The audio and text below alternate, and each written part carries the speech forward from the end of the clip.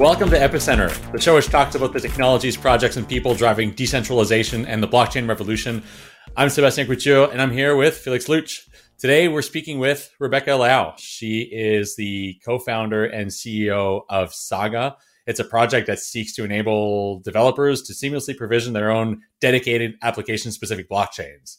So before we talk to Rebecca, I'd like to tell you about our sponsors this week. Omni is your new favorite multi-chain mobile wallet. Omni supports more than 25 protocols, so you can manage your assets in one place. But what's really special about Omni is what you can do inside the wallet. If you want to get yield, Omni allows you to get the best APYs with zero fees in 3 taps. You need to swap, well, Omni aggregates all the major DEXs and bridges so you can bridge and swap across all supported networks in one transaction directly in the wallet. If you love NFTs, Omni offers the broadest NFT support of any wallet, so you can collect and manage your favorite NFTs across all chains in one place. Omni is truly the easiest wallet for Web3, and it's fully custodial, which is really important. And you never have to trust anyone with your assets other than yourself. And they also support Ledger, which is great.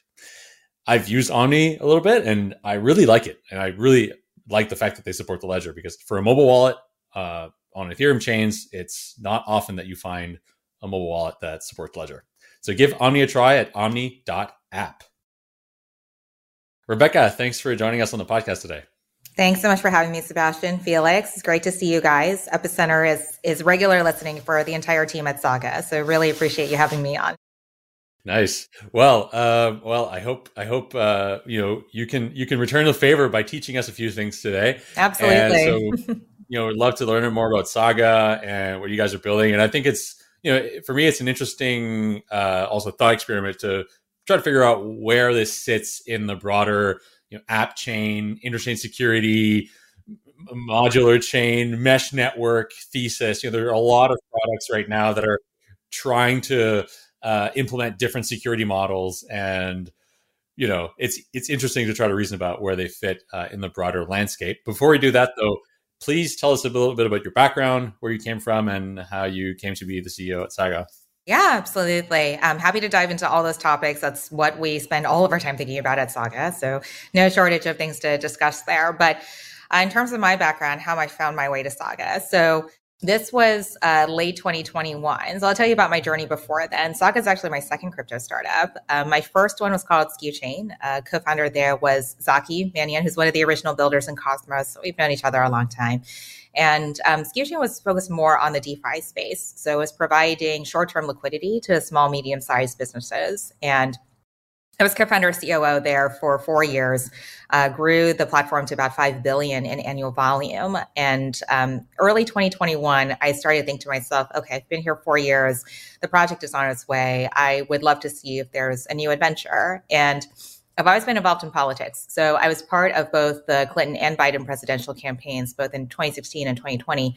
And in 2020, we actually won. So I began to think to myself, maybe I should go into service and join the administration for a little bit. So I actually went to DC for a few months in early 2021 and went through the interview process, waiting for nomination. But I quickly realized through that process that I'm not really suited for federal bureaucracy. No surprise, after having done startups for a long time. So I called up Zaki and said, hey, I think I'd like to stay in crypto. So he introduced me to our co-founding team at Saga because we all believed that developers needed an easier time, basically, of building in Web3, that they didn't have the full tool set that obviously Web2 developers have, which has been built up over several decades. So no surprise there, but we felt that there were much easier ways that we could make developers on-ramp onto Web3 in a much faster and convenient manner. So that's how we co-founded Saga. But my first startup ever was in AI, actually. So it's interesting to see it come back as a big trend. So it was a company called Globality. I was part of the early team there, headed up business development, founded and ran their Asia operations. And we got backed by SoftBank within a year and a half. So I got to unicorn status pretty quickly. But then I fell in love with crypto and exited to do my own startup. I started my career as a corporate lawyer, actually. So that's the last piece of this. I was a lawyer for about 5-6 years before jumping into startups full time. But yeah, that's how I found myself at Saga, and it's been about a year now that we've been hacking away at this project. Cool. What was this other project you did with Zaki, SKU Chain? It's like rings a Yeah, bell. SKU chain. It's SKU chain. And it's the name is a play off the fact that a lot of the business that we did actually involves supply chain. So it involved the movement of goods. And oftentimes when these businesses are looking for short-term liquidity, what they really want is to optimize their cash flow cycle. So if they are producing parts, they want to expend that cost after they've already taken money in. And that's the gap that needs to be financed. So yeah, that was the primary use case that we were going after. Okay, interesting. Well, yeah, let's talk about then. Let's move into Saga. I mean, how did this journey from SKU Chain merge into building Saga? What did you take away from that experience that allowed you to have sort of better grasp of what the problem space was that Saga is now addressing? Yeah, absolutely.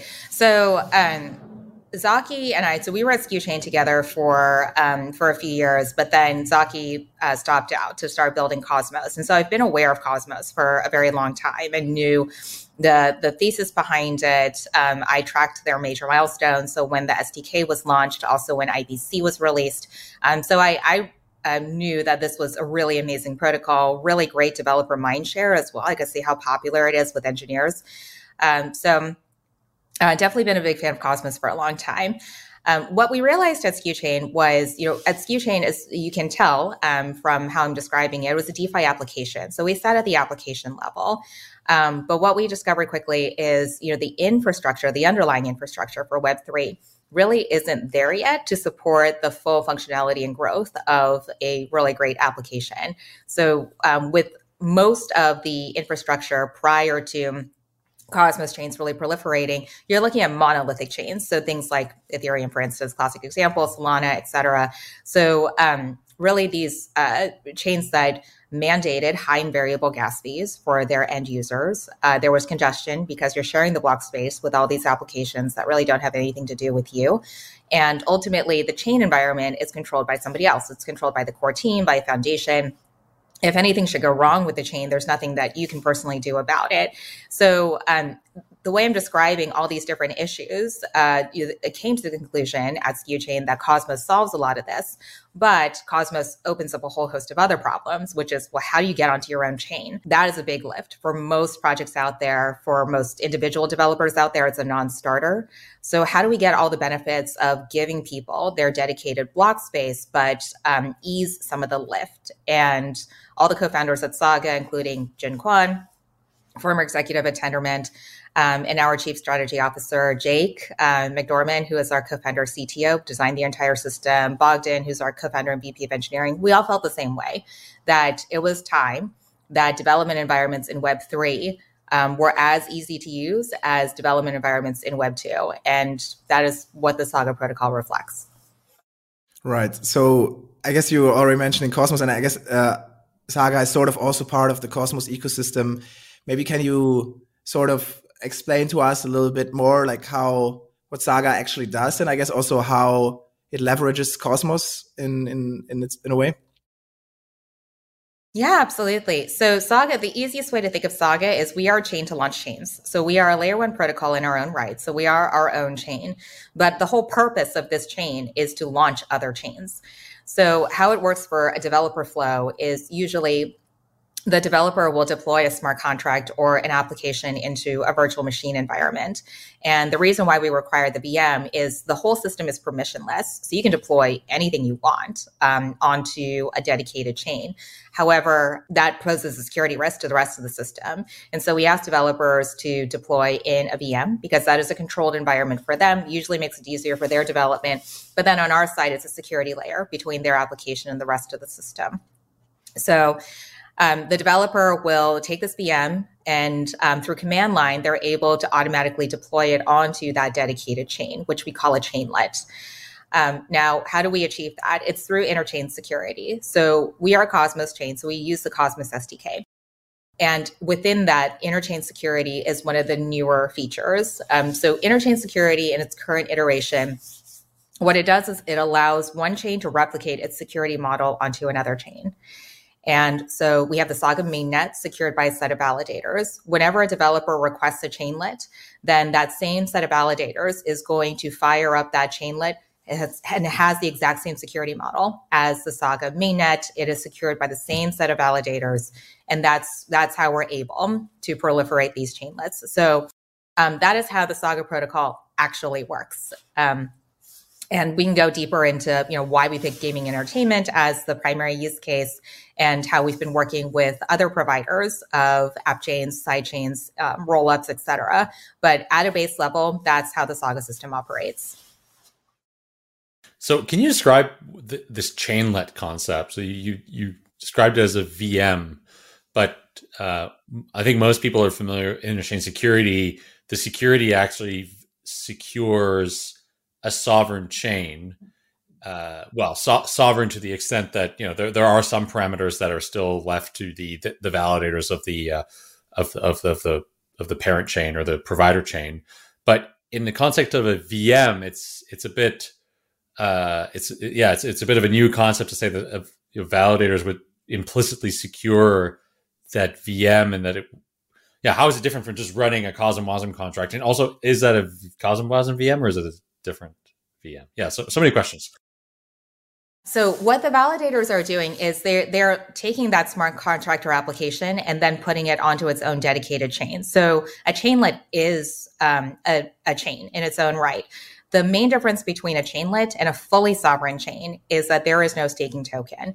So because you are borrowing this, well, you're not borrowing, you are replicating the security model from the Saga mainnet. The token that secures the entire system is the Saga token. And so there's no need for this project to have its own staking token. You can have your own native token. That's part of our token economics. However, you don't need a staking token, which means that in addition to not having that token, you also don't automatically have governance. So you can have governance if you elect it, but it's not just a matter of running the chain. So those are the main differences between a chainlet and a fully sovereign chain. But when a developer brings an application to our system, so it may be contained within a virtual machine environment, but what they're being deployed on is a chain. And so the validators are securing that chain. The validators don't need to think about what the actual VM is or what the application is, or they don't need to concern themselves with that. It's a fully automated process that is orchestrated by our Saga mainnet, such that when a developer asks for a chainlet, provided that they have enough Saga tokens to pay for that chainlet to be alive, they get that chainlet. So that's the flow. The VM is really just to ensure that there's a security layer between whatever the developer is deploying and the rest of our system. The first kind of VM that we support is the EVM, because we see how popular it is in Web3 in general. But our goal is to be VM agnostic. So CosmWasm is the next kind of VM that we'll support because it's very popular within the Cosmos ecosystem. We have people building on Saga already who are working on Solana VM that's compatible with Tendermint, a Move VM as well.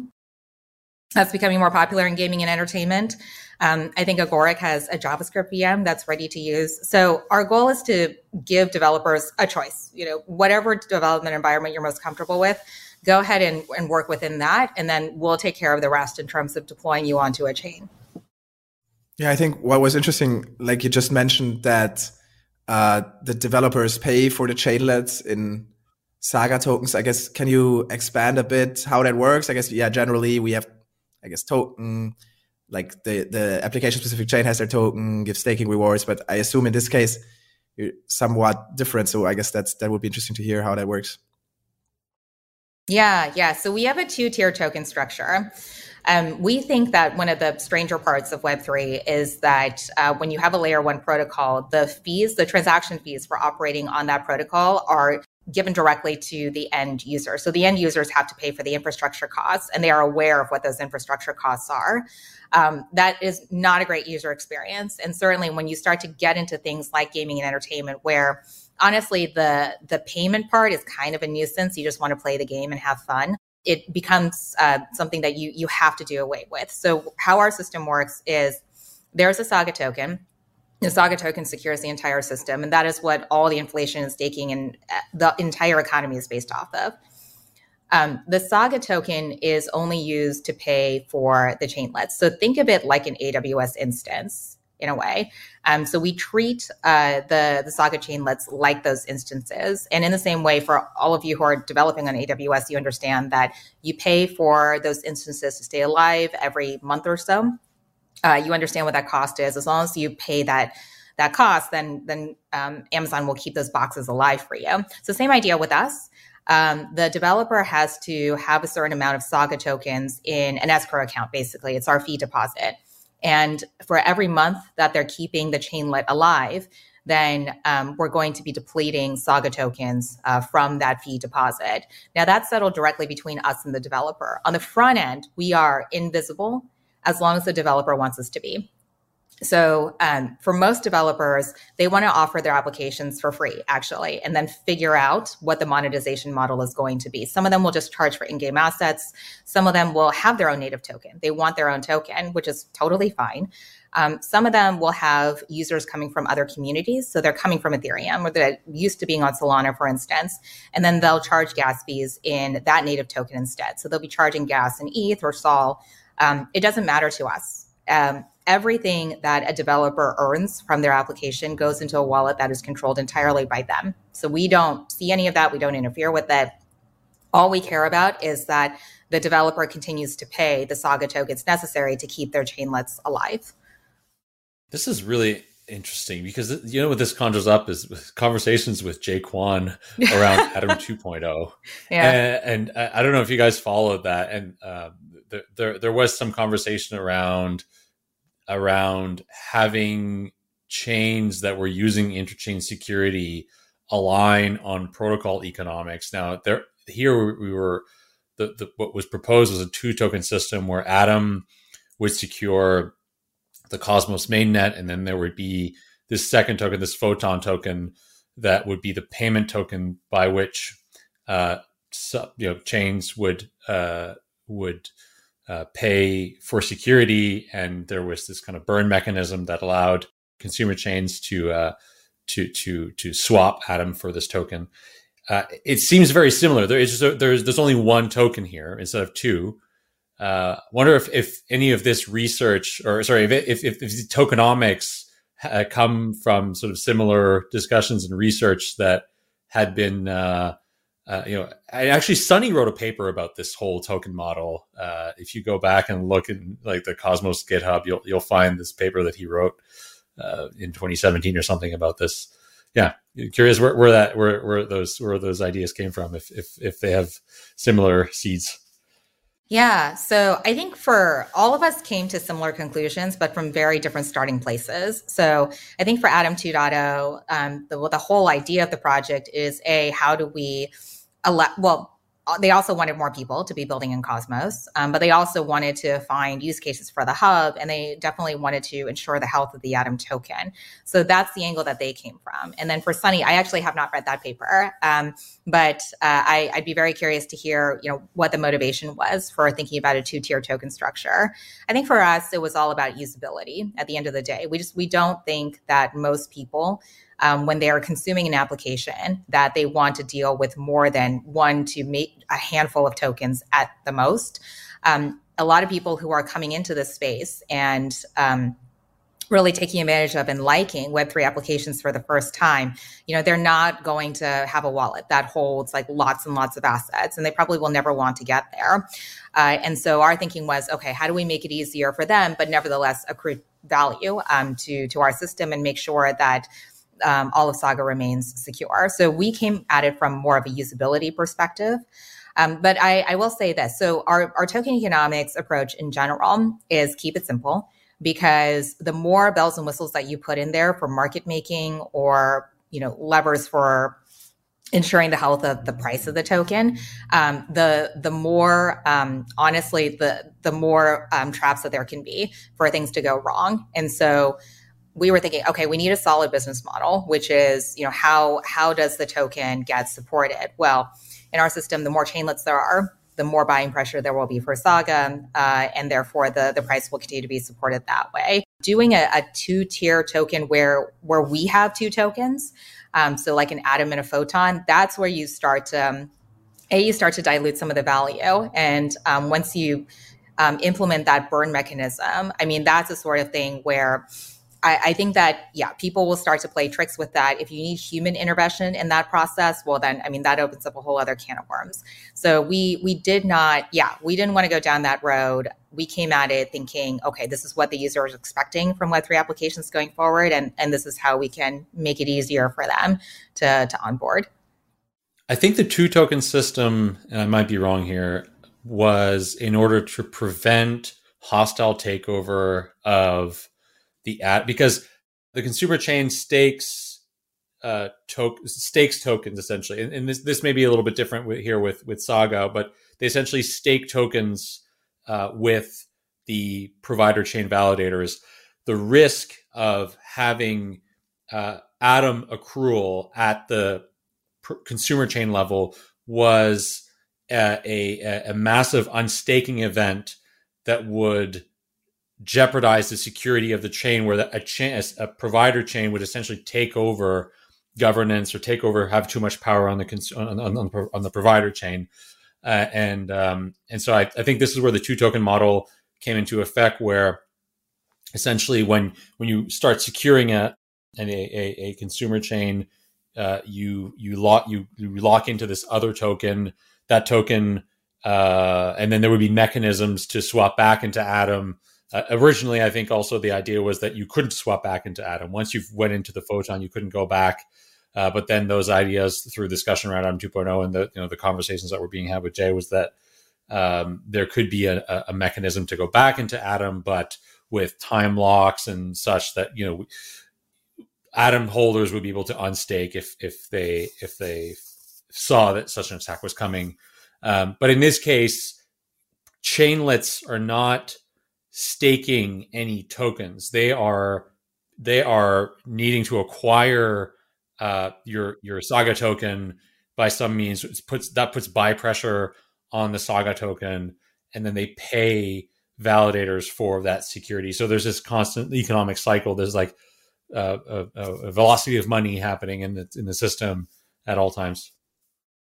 That's exactly right. So it should not be the case that any particular developer that has a chainlet is holding on to those chainlets for a very long period of time, if not indefinitely, because they got to keep the chainlet alive. So those tokens are going to find their way to the validators. Every month when we do deplete that account of the chainlet fees for the particular chainlets that they have running, the Saga tokens are going from the developer to the validators. Now, in terms of staking for the validators, or if developers want to stake their Saga and then just use the rewards from staking to pay for their chainlets, that's also possible. But I think the way that we've designed the system deliberately avoids that particular scenario where someone's just going to hang on to this concentration of economic power, and then it's kind of like an atom bomb that they can, well, no pun intended, but an atom bomb that they can set off at any point, right? So, it is meant to really encourage that velocity of money, like you mentioned, Seb. Right. I think one interesting thing, it sort of reminds me, I guess also in AWS you have like different instances, right? Like different sizes, different like specs. Do chainlets work like that too, or is any chainlet like the same? They're the same. They are the same. So every chainlet is the same. They are priced the same. But we do believe in elastic scaling, which means that our anticipation is that most developers are not just going to have one chainlet. So when we started off, and I think in some ways the hub is still conceiving of it this way, we thought it would be one application per chainlet. So in the true sense of the app chain, application-specific chain. But what we've come to realize with our system is it is so much more powerful if we allow it to scale elastically, if we allow it to scale horizontally. So what do we mean by that? a developer will probably need at least 3 environments. So dev, staging, and then their production environment for the actual application. On top of that, once the application starts to get appreciable traffic through it, one chainlet is probably not going to be enough. You're going to need multiple. So in order to ensure the same level of performance, you're going to need to, quote unquote, spill over into additional chainlets. And that's how we encourage the developers to scale. And that's why we're not doing, customized chainlets where some are bigger sizes than others. You're getting chainlets. And if you need more chainlets, then you can purchase more. If you are scaling down your application or you've put up too many development environments and you need to close down a few chainlets, that's eminently possible as well. The goal is to commoditize this system so that we make it as easy and thoughtless, frankly, as possible for developers. If they need an environment to build, they can pull one up very quickly. Maybe, I guess, now if we think of an application that maybe runs on multiple chainlets, can you talk a little bit about how composability would work in such a system? Or do you need to split apart your application in a certain way that this model can work? Or how does Saga sort of allow you to do that? So Saga runs only because IBC is available. So you keep in mind that everything in Saga is independent of one another. So there's a Saga mainnet, and then all the Saga chainlets, again, are chains in their own right. So everything is independent of each other. In order for this whole system to work at all, we need IBC. So the way that the Saga mainnet will orchestrate these chainlets is through IBC. So in order to make sure that people are keeping the chainlets alive according to the SLA contract, that they are paying for the chainlets as they need to, that the chainlets are actually being spun up automatically. All of that is coordinated via IBC through messaging back and forth between the chainlets and the Saga mainnet. Now, the chainlets also have IBC because they're all Cosmos chains in their own right. So they also communicate with one another.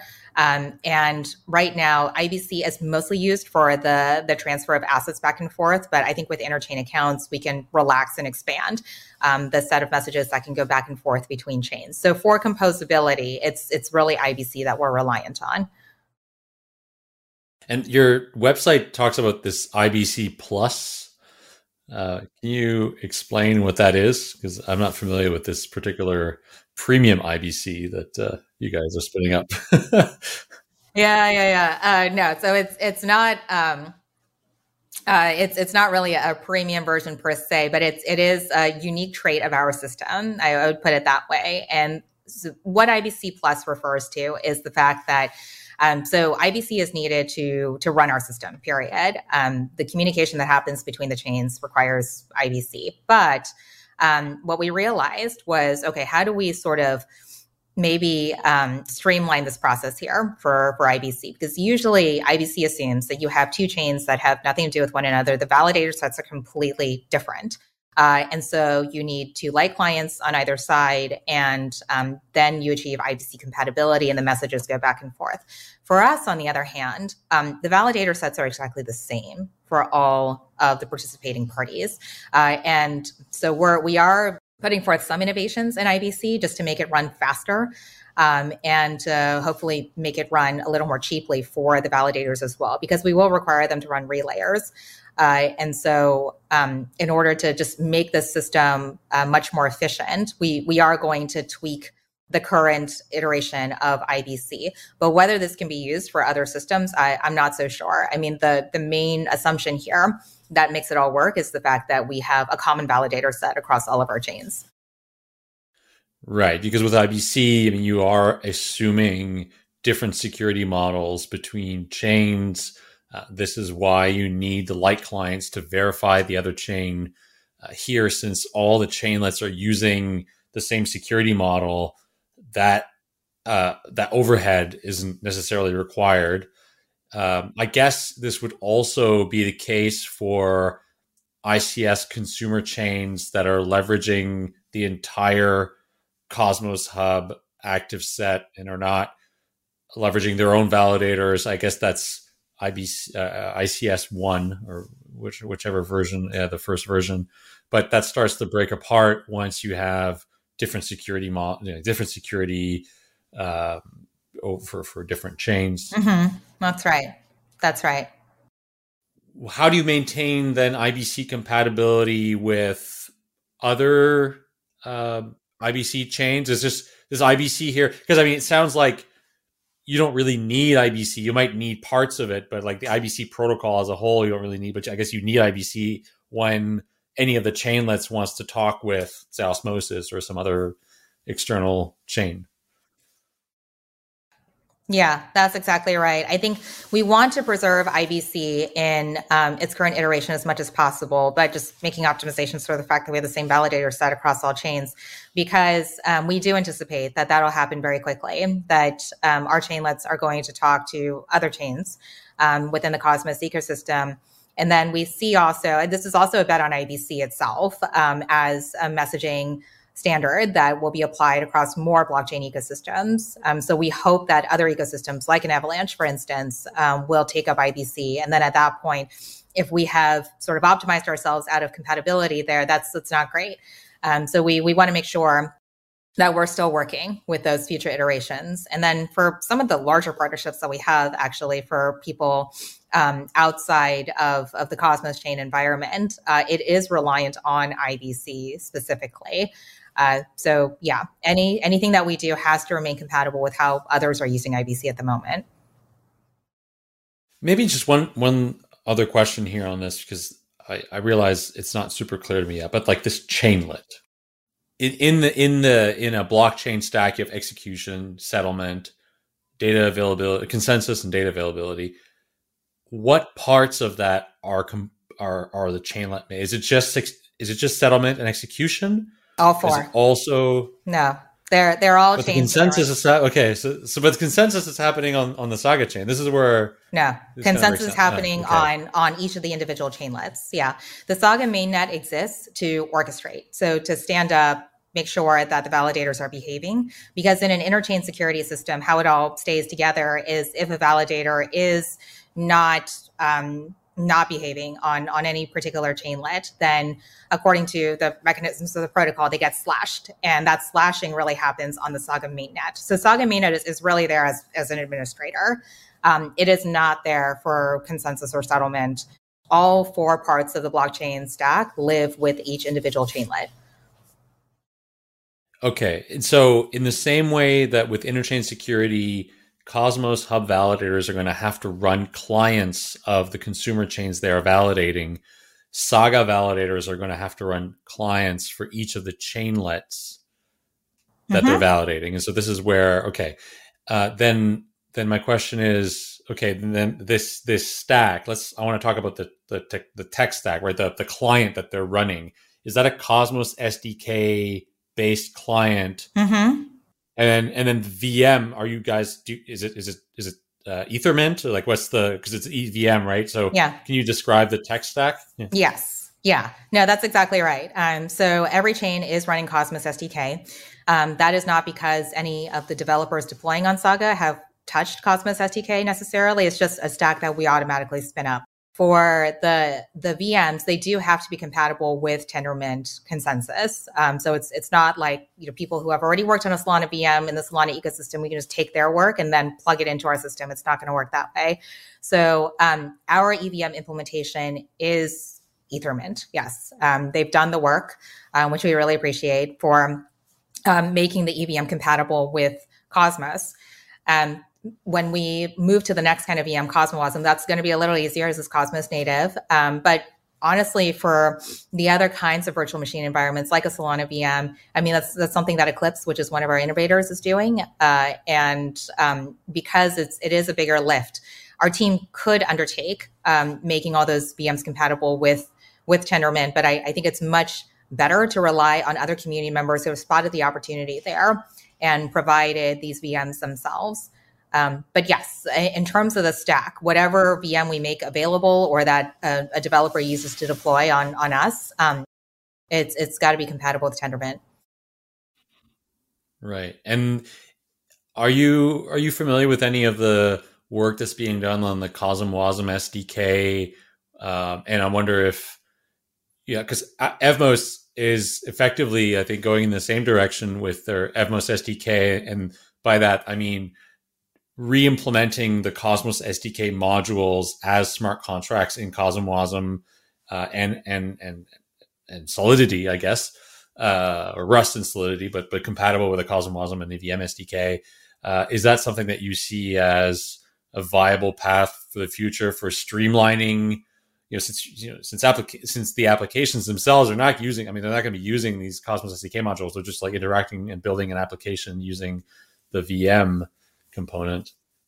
Yeah, so it's. I think at the end of the day, not to sort of oversimplify this, it's a bit of a philosophical question as to what is the most viable kind of business model for a protocol moving forward. So is it more in providing that really easy to use developer environment in which to deploy on? So essentially what these efforts are trying to replicate is, it's so easy for a developer to deploy Solidity smart contract on Ethereum and get going right away. Can we replicate the same experience in Cosmos? And I think that there's definitely a place for that kind of development effort here. But the question becomes, is that the core competency of Cosmos? Is that really the value add that our particular ecosystem provides to Web3 in general? And I would say that it's part of the big puzzle, but really people come to Cosmos because they want their own space to build in. And so I don't know if these sort of smart contract innovations alone can accomplish that. You need to be able to spin up space in as easy a way as possible. We're doing it in an automated way. But when we think of Cosmos, again, I'm full of puns today, unfortunately. Sorry, guys. But when you think of Cosmos, you think of space, right? You think of your own space. And I think that's what we've decided to really focus on is other people are making all these smart contract innovations that we hope to help bring to market through our ecosystem and our implementations and our adoption. But at the end of the day, why do people come to Cosmos? What is Cosmos known for? It is that sovereignty. So we're looking to provide that space. This is where, we're attacking the developer problem from multiple different angles. I think they're all necessary at the end of the day, but this is why we've chosen our path. Right. I guess maybe taking it back to the sovereignty now, we sort of discussed that all chainlets are sort of the same, at least in terms of like the size and spec. What exactly can you still like sort of customize? I guess the VM, which right now is just EVM, but what else? Like, can you tweak the block times? What else can you sort of do on your chainlet? Yes, you can set your own block times. That's totally fine. And what we're starting to do is we're making the system into a modular stack in its own right. So you have the Saga chainlet, sort of the plain vanilla version. You can tweak block times for any Saga chainlet. And then on top of that, we have a bunch of services. So, we've been talking about AWS this entire time, but really AWS and just, cloud services in general, I don't think they would have really gone anywhere without something like a Heroku or Heroku-like services supplementing that. So that's something that our CTO, frankly, is spending most of his time on right now, is figuring out what are those services that will help a developer basically, get as close as possible to that one click. So when they want to spin up a chainlet, what are all the services that we need to bundle as a part of that in order to make that experience as seamless as possible for them? Now, some of that is going to be common across most implementations. One example of that is the Explorer. Everyone needs an Explorer. But if you are a gaming application, for instance, then you're probably going to need the multi-chain wallet right away. Because you're probably multi-chain to begin with, and you want to be within the entire Saga ecosystem. You probably need a game launcher and the SDK that comes with that. And so that's, a group of services will be bundled into that sort of implementation. If it's an NFT project where you don't have the same requirements, then it's probably a more streamlined set of services. When we start to really focus on things like DeFi, for instance, or other use cases, then it'll be another set of services. So our goal is to really make this into a platform where we think that in order to successfully launch a chainlet for this particular use case, these are all the services that you need. But other than the base chainlet, you can take things out, you can add things in as you like. So above that base protocol level, there is actually quite a lot that you can customize. And then with some of the newer partnerships that we have, it's not just adding services on top of chainlets anymore. When you work with somebody like a Celestia and certainly somebody like a Polygon, they have their own stack. And so that becomes a separate offering on Saga altogether, where we're using some very key parts of the Saga stack, but at the same time, it's going to be Polygon Edge code, for instance. It's going to be Celestia enrollment and data availability. So those are far more specialized stacks that developers can also choose. And if they want to customize in that direction, then that option is there for them. But the whole point is to build a platform. Right. So you already took away like some of our next topic, obviously the partnerships. Yeah. I mean, like, first of all, congrats on scoring so many names there, I guess. Like you mentioned, Polygon and Celestia. I think it would be cool to sort of go into how that works. These partnerships you sort of mentioned, right? They're using Saga for certain elements in their stack. So I think with Celestia, there's this concept of like sequencers as a service, and in Polygon, you're working with the SuperNet. So maybe can you like sort of explain a little bit both of these partnerships and how Saga sort of helps the developers in these ecosystems? Yeah, absolutely. So towards the end of last year, as we started to mature these conversations with Celestia and Polygon, I think what our CTO recognized was, wait a minute, when you look at the Saga system, so far we've just been talking about Cosmos app chains. So every chainlet is a Cosmos app chain. What if we were able to generalize that such that we think about it not so much as an app chain necessarily, but just as dedicated block space? Because I think as blockchains have just started to think about scaling more seriously, there are so many names for the same kind of concept. There's the app chain, there's a side chain, there's a roll up, et cetera, et cetera. But is there a way that we can generalize? Drive chain. Exactly. But is there a way that we can generalize across all of this? Because we do have a very unique offering, and that is the automation piece and the ability to share security. So is there a way that we can offer that across all these different dedicated block space offerings? And the answer was yes. So both with Celestia and Polygon, I'll go into the specifics of each shortly, but what they have in common is we realized the Saga system, if you don't think about the validator set for a second, so you don't think about the Saga validators, you focus only on the fact that we have this interchain security that has been optimized in a certain way to make the whole system permissionless, and has also had all these services built on top of it for that Heroku-like deployment. That in and of itself is quite valuable to all these different dedicated block space services. And then there is the possibility of communicating between somebody else's ecosystem and our ecosystem to access those services through IBC. So that that general idea that as long as you have some sort of controller chain, if you will, if you have some sort of chain that can act as communication between our services and that other ecosystem, and there is IBC, then you get access to that automation. So that's the common theme that both Celestia and Polygon have. So how does that manifest itself in Celestia? So with Celestia, they obviously have very strong data availability. In terms of the roll-up piece, I think they were trying to figure out how do we make this easier? Because right now, what you have to do for roll-up is you got to get your own sequencers. Most of these roll-ups as a service projects are putting out centralized sequencer sets or single sequencer sets. And so how do we get to a decentralized sequencer set? How do we automate that? How do we sort of negate the need to recruit and to have your own token? So that's where we come in. So we have, in the Celestia case, we're using our own validator set. And the sequencer selector or scheduler on the Celestia side, they're the ones who are going to be selecting the sequencers for particular rollups.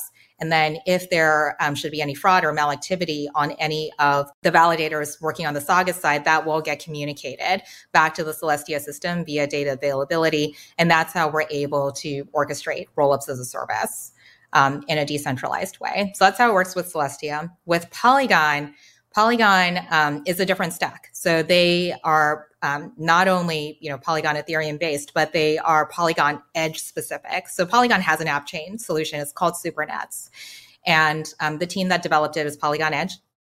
if you go on their GitHub, you'll see that the entire stack has been customized according to Polygon Edge. So what they were doing was they were, similar concept. They were taking Matic validators and saying to their customers, their clients, hey, we can stand up a chain for you. You can pick among our validator set. And once the validators have been gathered, then we'll construct the chain for you. This is a very long manual process. And that's why to date, there are no supernets that are actually live. So how do we actually goose the adoption of this? And that's when automation really became a serious conversation. So that was a trickier one because Matic validators don't want to be, sidelined in this deal. Obviously, they want a piece of all the SuperNet action. So Saga validators were no longer going to be used to automate these chainlets.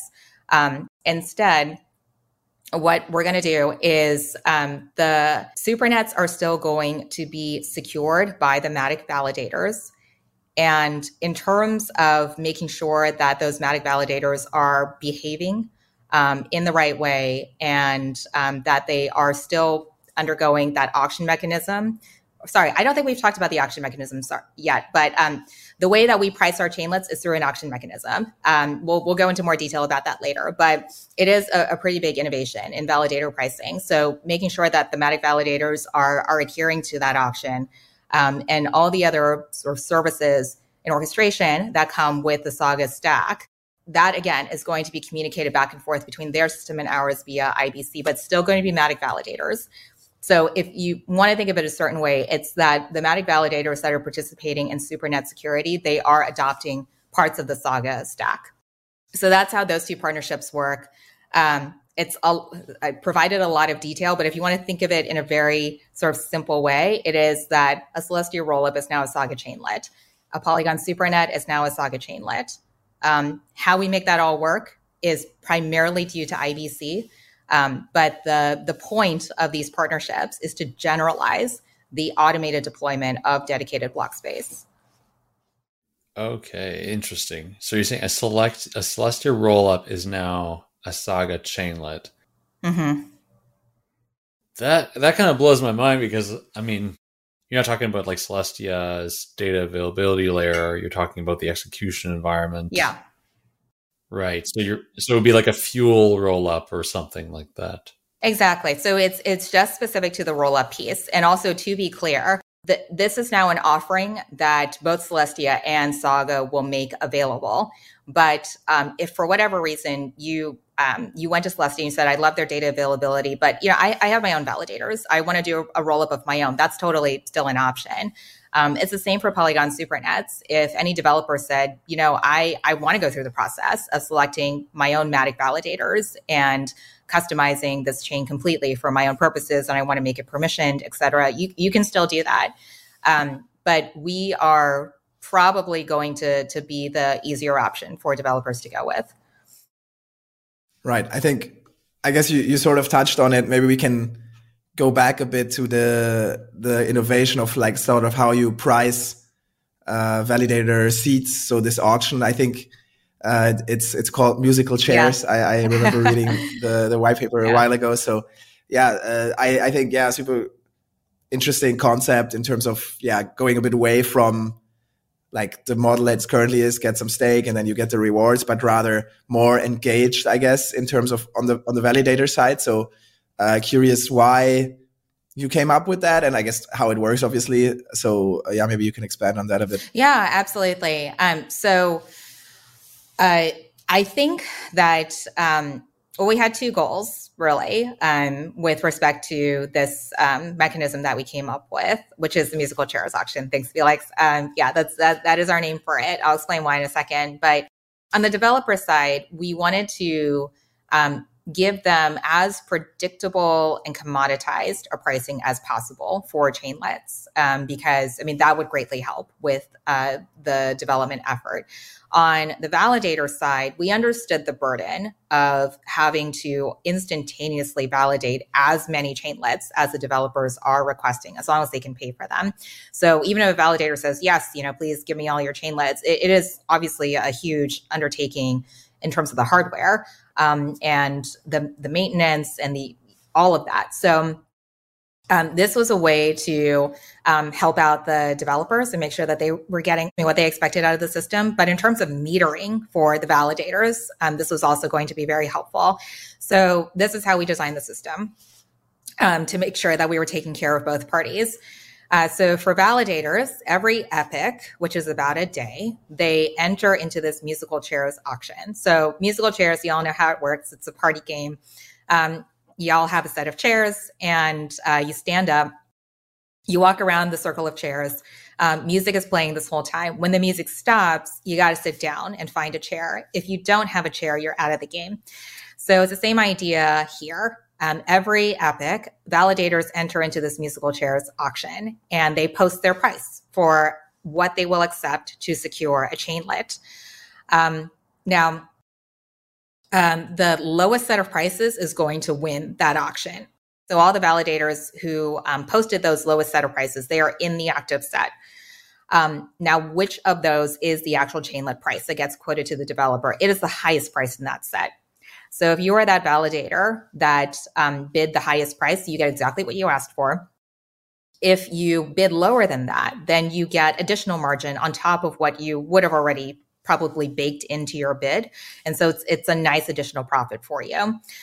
So that's the winning set of validators. Now, if you bid higher than the winning set, then you are out of that active set of validators for that particular epoch. And that is one way in which we're trying to encourage the validators to really bid their true value in terms of what they would accept for securing a chainlet. And yes, the whole point of this mechanism is to get that price down as much as possible. And that's how it benefits the developer side. For the developer, they need to know exactly what they're going to be paying for each particular epoch for keeping a chainlet alive. But they also, I mean, obviously everyone wants a lower price in that case. And this auction mechanism is our way of trying to get to that as much as possible. I mean, further down the line, we fully anticipate that it is going to get cheaper and cheaper as hardware improves for validator services, as our validator set expands, and as we start to do some sort of optimization in the system. Then I think that's how we'll get the cost down for all these validators even further, and then hopefully that'll drive the price down for chainlets overall. That's how the mechanism works. Right. That's cool. I think Sui actually has some sort of auction too, where you actually set the gas price for an epoch. I guess in your case, it's more what the validators get paid, but in their case, it's the gas price. So it seems like validators will have to become a bit more involved in this sort of like economic setting, which is interesting if that will work. I mean, we've been running like the graph for a while, which also has like sort of the system of like, oh, you have to allocate your stake to certain subgraphs to optimally get the right rewards. I think it's interesting to see like that this sort of becomes a differentiator or like thing that validators need to do. But yeah, okay, so that's interesting. But there's still sort of delegation and commission rates for validators, but essentially you're deciding like what all these chainlets would pay, and then that pool of the money from the chainlets will sort of be redirected to the validators as a sort of part of their earnings. Yes, right? That's exactly right. So all the usual ways in which validators get compensated in a proof of stake system, those will still hold. So there will be delegation to the validators. There is a commission that the validators will charge. In terms of staking rewards, inflation in particular, those rewards will also go to validators. So the chainlet fee is actually on top of all that. So we have anticipated scenarios where, say, you are a larger validator and you want to guarantee your place in that set, and you have the economic means to do that. Then you just bid zero. You offer that security for free, and you just rely on all the rewards that you're getting from the Saga protocol for being a validator. I mean, we have contemplated that scenario. Now, of course, I mean, we do have the whole slashing mechanism. So if anything should go wrong in validator operations, then obviously, there are consequences there. But yeah, that's those are some of the corner cases that we started to contemplate with respect to validator behavior. So it's sort of also like, I guess, a bit of a Sybil resistance thing that you charge a fee for the chainlet, right? Or I guess there's some sort of, is there a limit how many chainlets there can be? Are you setting this at Saga like main chain level? Sort of, okay, we can only have 1,000 chainlets, or is it sort of, go wild? Yeah. You can stand up as many chainlets as you like as long as you pay for them. That's the criteria. You got to pay for them. So for somebody who is looking to stand up a chainlet, so we don't allow for that unless you actually have Saga tokens in an escrow account on our system. So as soon as you instantiate that chainlet and that chainlet is running, it's being kept alive, then we will withdraw those Saga tokens from your account. So you can't just, come to our system and say, give me 10,000 chainlets. Their payment is due pretty immediately. So that's the way that we prevent the system from getting attacked. But in terms of Sybil, I think the way that we spent probably about 6 months on this auction mechanism, like designing all the ins and outs of it. Our current paper goes through the whole mechanism, but in terms of the actual numbers that we assign to all the various levers in the mechanism, that has taken a long time to come up with. And we'll reveal that soon. But the idea is we are very cognizant that if we make it too easy for somebody to, win these auctions consistently, then we open ourselves up to Sybil. But yeah, it's definitely something that we thought a lot about when designing this. Yeah, I think super cool. I guess we could talk about this for another half an hour probably, but I guess we want to also sort of talk a bit about again, some more ecosystem things maybe, and sort of to slowly wrap up more, about this sort of stuff instead of the architecture. So I guess, first of all, we already sort of talked about it, that the focus is kind of the gaming and entertainment. That's probably I guess historically, DeFi is sort of dominating in crypto, as a prime use case, but obviously many people think gaming is supposed to be the one that break out. Can you explain sort of why you're focusing on that kind of area, and how Saga is uniquely placed there to service those use cases, I guess? Yeah, absolutely. So gaming and entertainment, we noticed at the time that Saga was founded, this is early 2022, we noticed that gaming and entertainment was already on the uptick, that there was a lot of growth in this area. But as a startup, we definitely have to ask ourselves the hard question of, okay, you're building a really cool product. This product could benefit pretty much everybody in so many ways, but the way you actually get to adoption is you recognize that some people really urgently need it, as opposed to, it's a nice to have. So I think for DeFi, dedicated block space on demand like this is a nice to have. It's not existential, because DeFi has flourished without it. And DeFi transactions, they tend to be slightly lower in volume, but very high in value. And so when you have that combination, you don't mind congestion quite as much. You also are more tolerant of those gas fees, because the value of your transaction is already pretty good to begin with. Now, you flip that over to gaming and entertainment. This is all about the user experience. As someone who games myself, if I have to pay for something, I really got to love that game. Otherwise, it's not the money necessarily. It's the interruption of the fun. It's the interruption of the experience. And so I think that's something that Web3 realized, okay, we have to solve for that, or else people are never going to really migrate from a Web 2 kind of gaming environment to a Web 3 one. And so when we sat back and said, okay, who desperately needs this kind of infrastructure? It really is gaming and entertainment. There, I mentioned with DeFi, transactions volume is relatively low. Transaction value is very high. In gaming and entertainment, the transaction volume is very high. Transaction value is usually low to nothing. So that's the kind of environment in which you need your own chain, essentially. You need your own block space. I think for everyone who's building in our ecosystem, they have come up against the issues with building on monolithic chains. Even a Solana can be fast, but the chain, occasionally goes down. And you're still affected by other applications. And should anything happen to your particular implementation and it's on the chain level, you got no one to talk to. You could talk to the core team, but you have no control. Your own engineering team feels a little helpless in terms of being able to do something to service the users. So that's why we felt the gaming and entertainment piece was a really great fit for our infrastructure. And that's why we're starting there. Very cool. Yeah, gaming is it's like a sector in crypto that I haven't really been convinced yet I don't know why. Because there seems to be an entire part of the industry that's just so hyper focused on this use case, and for me, I just don't see it yet.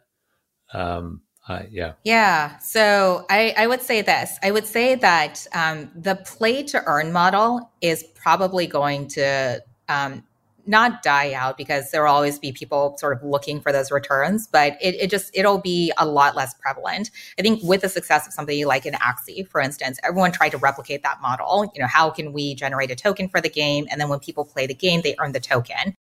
That model definitely did not withstand the test of a bear market. So now we're getting back to fundamentals, which is how do you just build a fun experience? And that's where Web3 actually has something very significant to offer. I wouldn't say it's necessarily in the economic piece. Again, most of us who game, we game for the fun, for the dopamine hit, for the community of being part of a guild of players. And so the same dynamics are not just going to apply to Web3, they are already in Web3. I think the fact that we are so community focused in Web3 is actually why the crossover with gaming and entertainment has happened. So what we're really excited by at Saga is not so much play to earn, although we do have some really cool games in that space. It's really in the decentralized generation of content. So if you really love a game, for instance, you get into it and then you want to develop your own storylines, your own characters, maybe your own assets, and rather than go to Riot or Microsoft and just scream and plead that you want this included in the game, you can just do it because you're a member of the community, and then people will then gravitate to that. You build your own following, et cetera, et cetera. So how do we take a piece of IP, in other words, that brings a lot of people joy, and then democratize that across the community? That's where the action is at. It's not in, please give me more Axie tokens. Oh, okay. That's really interesting. Yeah. Well, I guess maybe I need to look at this a little bit more, more deeply.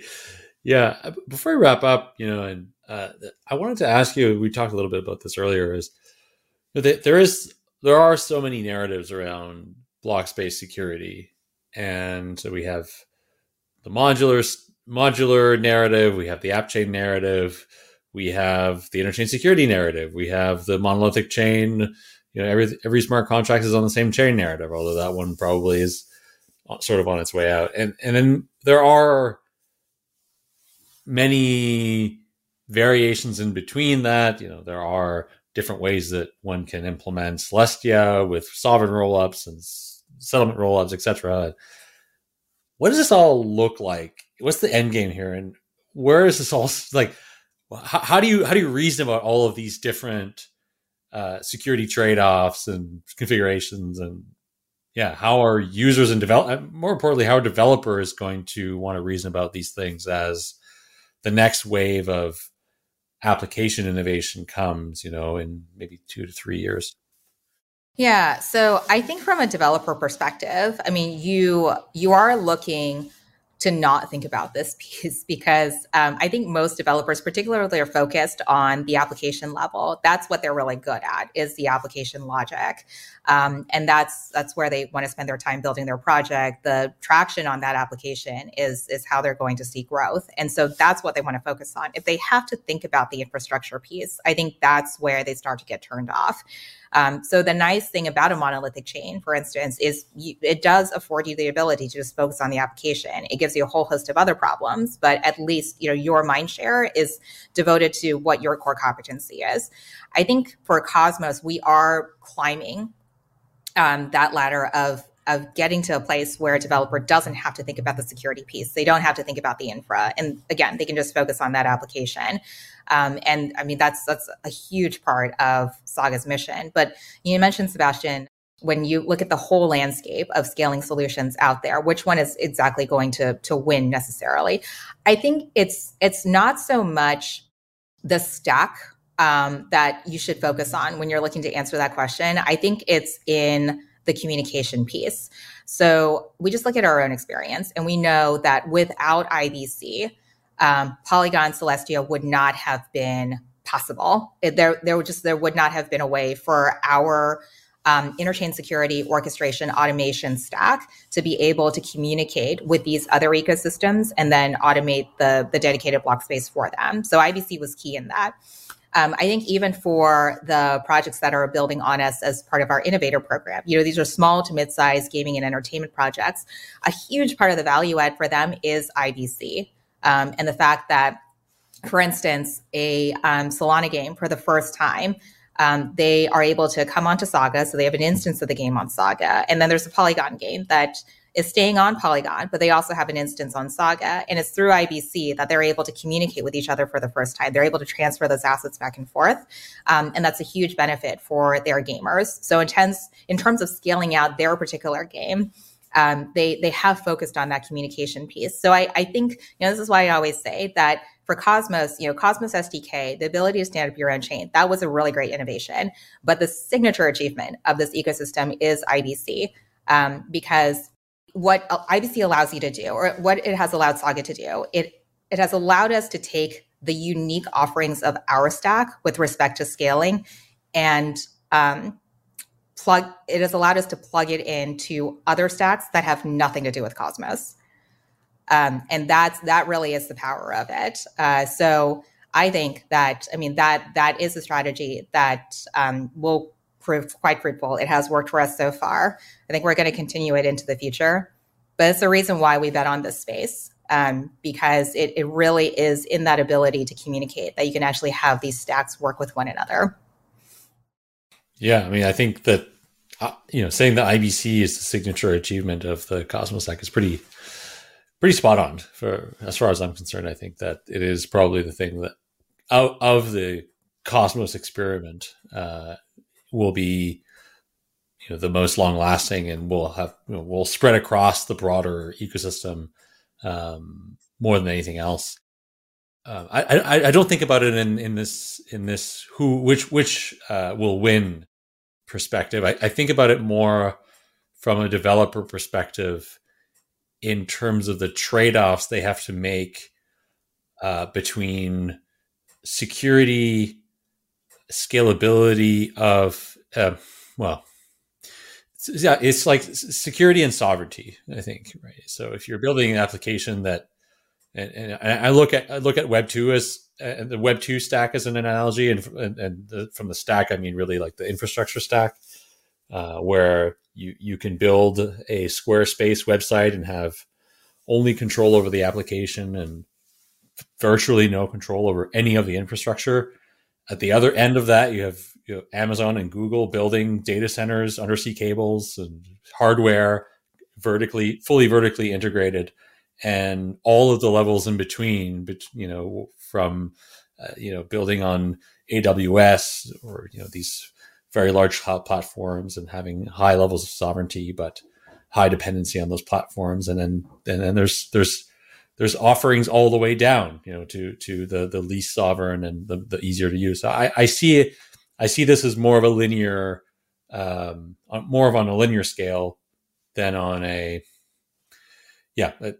that's kind of the way I think that the ecosystem will start compartmentalizing these things, is based on the application needs. And finally, some types of applications are going to stick very well to one flavor of consensus and data availability and execution and the sovereignty trade-offs there and the dependency on those platform trade-offs, etc. So I think these things will start to make more sense and will start to line up over the next few years. Yeah, no, especially because, developers they're not just good in terms of the coding and the software development. I think most developers in this space are also entrepreneurs. And so they think about, does this make business sense in terms of what it's costing me? How many users am I actually getting onto my project, et cetera? So they're making all these calculations, and they'll vote with their feet in terms of which environment is best for them. I think there's a reason why Cosmos has so much developer mindshare. Because they recognize, hey, in terms of ease of development, yes, there are some significant things that Cosmos, without further innovation, would ask me to do. But at the same time, in terms of robustness of the technology, the sophistication of the stack, there's a reason why it's quite popular. Awesome. Yeah, thanks so much, Rebecca. I think we're ready to wrap up almost. I think maybe, so thanks for coming on, but also, I guess, as a final question, We would love to hear a bit, like, now we talked a lot about the architecture, design, the reasons. I guess you can just tell us a little bit, like, where are you at right now in terms of like the roadmap of Saga, and where can people find you and learn more about Saga? Yeah, absolutely. So Felix, Sebastian, thanks so much for having me on. This has been an amazing discussion. I think this particular podcast, you go much deeper into the technical details than most other podcasts out there. So it's been a lot of fun. In terms of our roadmap, so we're going to have an announcement at ETH Denver in terms of our next big release. And that'll be a true chain to launch chains. So the validator set will be smaller. But it's the first time that you're seeing that orchestration. So what it'll allow developers to do is launch EVM compatible chainlets, but the chainlets are with a smaller validator set. Once we get closer to summertime, that's when you're going to see the validator set be expanded. It'll be far more decentralized, and a lot of the feature set that we talked about on this show. So IBC, for instance, the full implementation of shared security, that'll be a part of that testnet. And then we're going to run multiple testnets between then and mainnet launch, which is slated for Q3, Q4 this year. So Saga is going live this year. It's a busy year for us. And in terms of what we have to look forward to and where you can find more information about that. So all of the information is available on our website, saga.xyz. It's also available on our Twitter. Twitter is probably the place where we make the most up-to-date announcements. So you can find us on Twitter at SagaXYZ_. And then for me personally, you can find me on Twitter at Becca Liao. So look forward to hearing from everyone. We always look forward to hearing from our community across all of our social channels, whether it's Twitter or Telegram, Discord. But yeah, this will be a fun year. Great. Well, Rebecca, thanks so much for joining us, for diving deep into Saga, and look forward to seeing further developments. And probably we'll see you in Denver as well, because both Felix and I will be there. Absolutely. No, thanks so much, Sebastian. This was a great discussion. Thank you guys again for having me on. And look forward to seeing you all in person soon. Thank you for joining us on this week's episode. We release new episodes every week. You can find and subscribe to the show on iTunes, Spotify, YouTube, SoundCloud, or wherever you listen to podcasts. And if you have a Google Home or Alexa device, you can tell it to listen to the latest episode of the Epicenter podcast. Go to epicenter.tv/subscribe for a full list of places where you can watch and listen. And while you're there, be sure to sign up for the newsletter so you get new episodes in your inbox as they're released. If you want to interact with us, the guests, or other podcast listeners, you can follow us on Twitter. And please leave us a review on iTunes. It helps people find the show, and we're always happy to read them. So thanks so much, and we look forward to being back next week.